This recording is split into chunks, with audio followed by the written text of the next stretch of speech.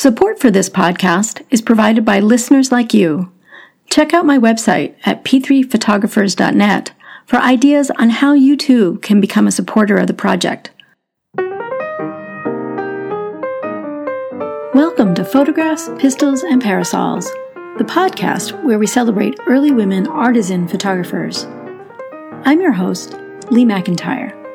On today's episode, I'm going to bring you the promised bonus update about Clara and Willis Town with the information from John Felix, an independent photo historian from Massachusetts.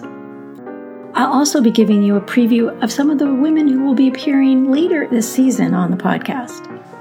For more information about any of the women discussed in today's episode, visit my website at p3photographers.net. That's letter P, number 3, photographers.net. Last time, I brought you some updates about Season 1 episodes, including an update about Clara Obertown that followed up on my episode number 9, A Tale of Two Towns. But the biggest update for The Tale of Two Towns comes from a man named John Felix, who's an independent photo historian himself. As it turns out, John contacted me after hearing the podcast episode because he's actually been working on a forthcoming article about the towns, and he takes a more in-depth look at all of their lives and careers. I'm really looking forward to this article. John has generously offered to share the answer to one of the puzzles that I raised in the podcast. Now, remember that Clara Town was actually Clara Obertown. She'd been married to a man named George Ober before she married Willis. I had pondered in the podcast, whatever happened to George Ober? Because I had lost track of him and couldn't find any trace of him after he and Clara got married in the 1880s. And thanks to John, though, we have some answers. What follows is the conversation I had with John over the phone a couple of weeks ago. John, just if we could start by just having you introduce yourself. Sure. My name is John Felix, and I've been interested in photography and history photography for some time. I've collected daguerreotypes for many years and also cabinet cards and DVDs by Boston photographers. And that's what got me into my interest in Clara Ober. John has traced the full story of George Ober's life, starting with his birth in the mid-1800s. And there's evidence that he was a farmer in the 1870s. But I want to move forward into the story today to get just before George and Clara get together in the late 1870s. Now, the next time he shows up is in 1879, the city directory of Nashua, New Hampshire. Okay. He's living with his brother, who was 13 years older than him. And his brother is a milk dealer, and George is listed as being a milk driver. In milk, or either in bulk, or near your homes or something. Right. But I'm not sure how long he was doing that, but by the next year, by 1880, he's listed in the federal census as being a real estate and stockbroker. And that year is also kind of significant because that was the year that he married Clara Ober. And on September 30th of 1880, he married her. Now, what's kind of interesting on that is, at the time they got married, he was living in New Hampshire. She was living in Vermont, but they got married in Boston. But, you know, they didn't live in Boston. Right. The next 2 years, at least the Nashua City Directory shows that he's still living in Nashua, New Hampshire. Oh, okay. He's living at an address, too, that it's number 2 East Olive Street. Make a mental note of that address. Okay. We'll talk about that a little bit later in the conversation. So that happens in 1881 and 82. Living in Nashua. But in 1882, a couple of things happen. First of all, he gets in trouble with the law a bit. He in July of 1882, a grand jury hears testimony from the Massachusetts Attorney General that says our friend George here has counterfeit stocks from the Copper Harbor Copper Company. Okay. Copper Harbor is a section of an area of Michigan that was very rich in copper deposits. Okay. He had some forged documents in his possession. Wow. And they said that he had them with the intention of defrauding evidently the company. But he got caught. Caught, and he ended up pleading guilty to forgery charges. Oh, okay. So in November of 1882.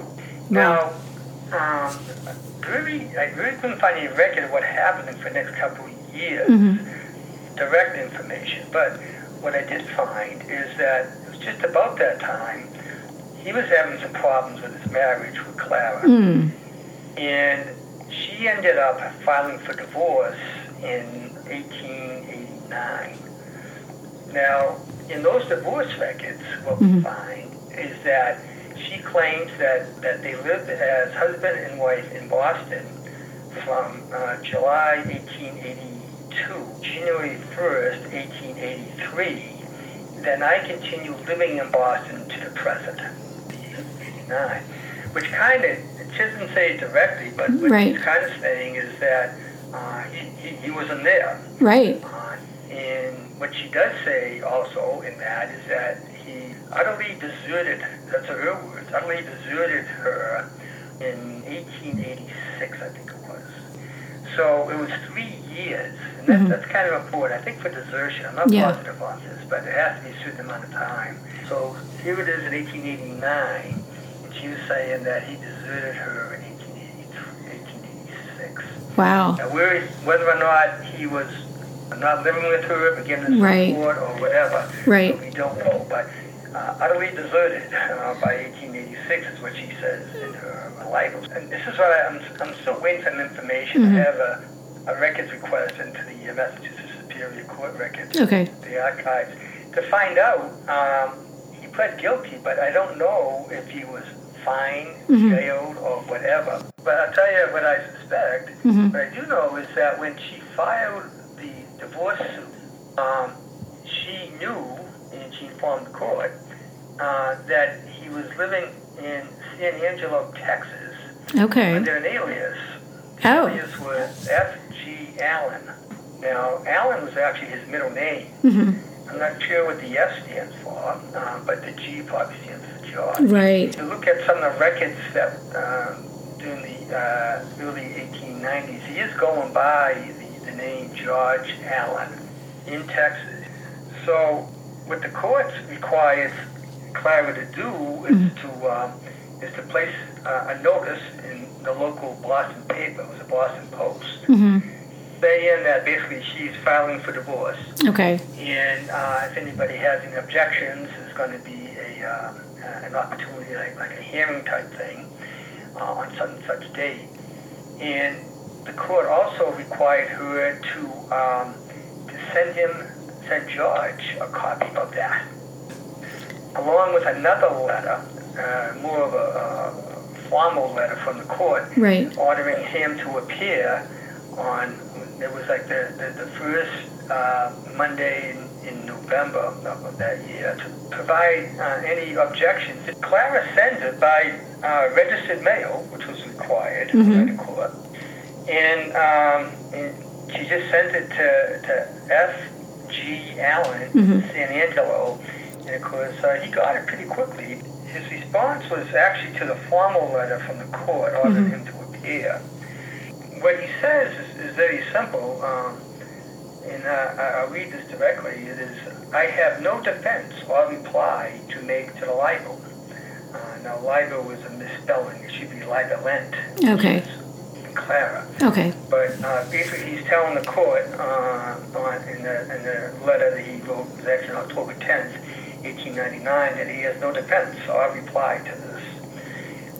Now, in Massachusetts at the time, I think they may still have this, it's like a cooling off period. Okay. It's a 6-month time in which the court will just sit on it, not do anything on the off chance that the couple get back together. Right. It looks like almost exactly by that 6-month, Clara notified the court that they had not gone back together or something.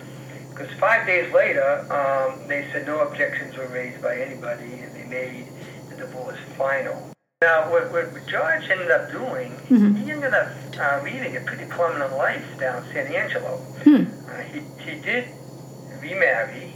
He married Beatrice Fitch on January 19, 1899. Now, I did come across a passage. There was an article written by this fellow named Rhodes Baker.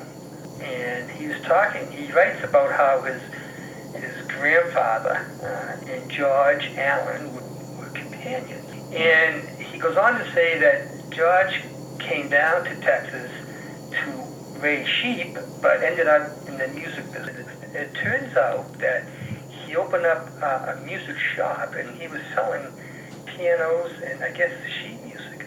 And he's being somewhat acclaimed down there as being the man who brought music to San Angelo. Because at that time, San Angelo, now let me explain where this is. If I were to ask you to stick a pin right in the center of Texas, chances are you'd be hitting San Angelo. That's where it is. Okay. And there wasn't a whole lot around there, I guess, as far as music goes. And George came in. He brought music to San Angelo, and he was held in high regard for that. He became quite an important person in that town. But the town was small, and in 1895, there's only like 2,600 people in the entire town. It's now a much larger town. There's well over 100,000 there.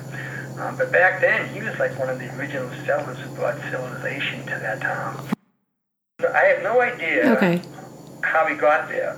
The music business kind of surprised me when I first came across that. Right. Until I came across an ad. Remember I asked you earlier to kind of make a mental note of that number 2 Olive Street in Nashua, New Hampshire? Right.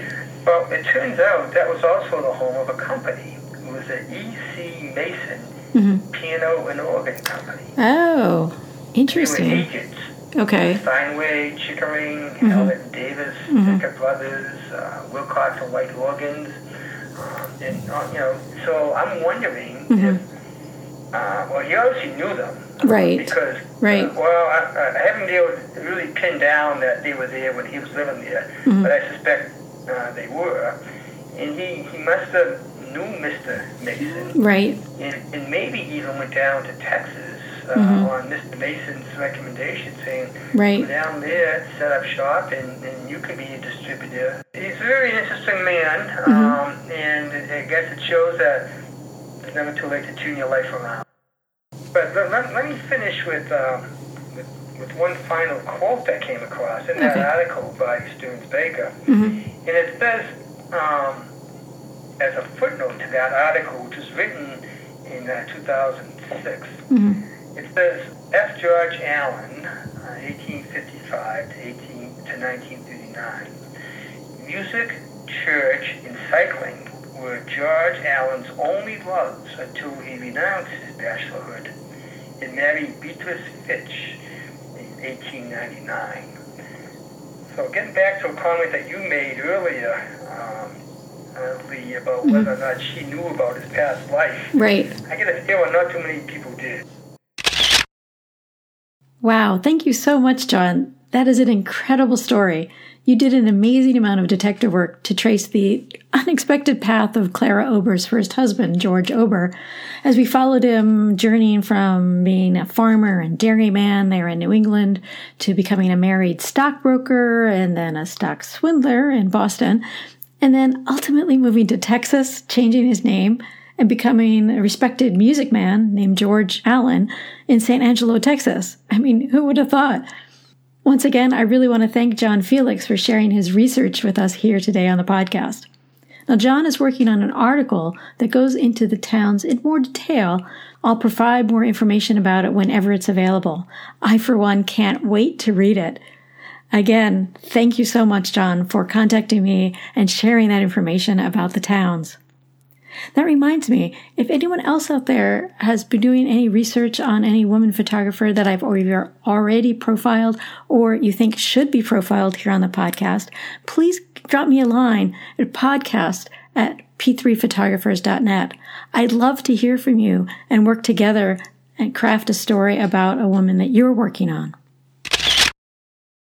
Looking ahead to Season 2, I'm going to be bringing you stories about the women that I've been researching as I traveled around the country this past year. We'll meet women from the East Coast, the Midwest, and the West Coast, from all over, just to prove that early women artists and photographers were not limited to one area, but it really was something that happened all over the United States. To kick things off next time, I'm going to bring you the story of a woman that I find a little bit mysterious, and I've actually traveled to California to try to figure out a little bit more about her. This is a woman who encompasses the idea of travel from a different dimension because she actually was an itinerant photographer, a woman who traveled from town to town without having necessarily a home studio where she did most of her work. She's a fascinating woman, but there are mysteries that surround her, and we're going to bring you all of those next time. Next time, I will also finally address the number one question I get about the title of the podcast, and that is, why is the title Photographs, Pistols, and Parasols? I mean, I talked in the episode 8 about Elizabeth Withington and her parasol recommendation for female photographers, but the number one question I get is, why pistols? Well, that mystery will be solved in the next episode. For more information about any of the early women photographers profiled on the podcast, visit my website at p3photographers.net. That's letter P, number 3, photographers.net. Or drop me a line at podcast@p3photographers.net. You can also follow me on Facebook at www.facebook.com/p3photographers. Support for this podcast is provided by listeners like you. Check out my website at p3photographers.net for ideas on how you too can become a supporter of the project. That's it for today. Thanks for stopping by. Until next time, I'm Lee, and this is Photographs, Pistols, and Parasols.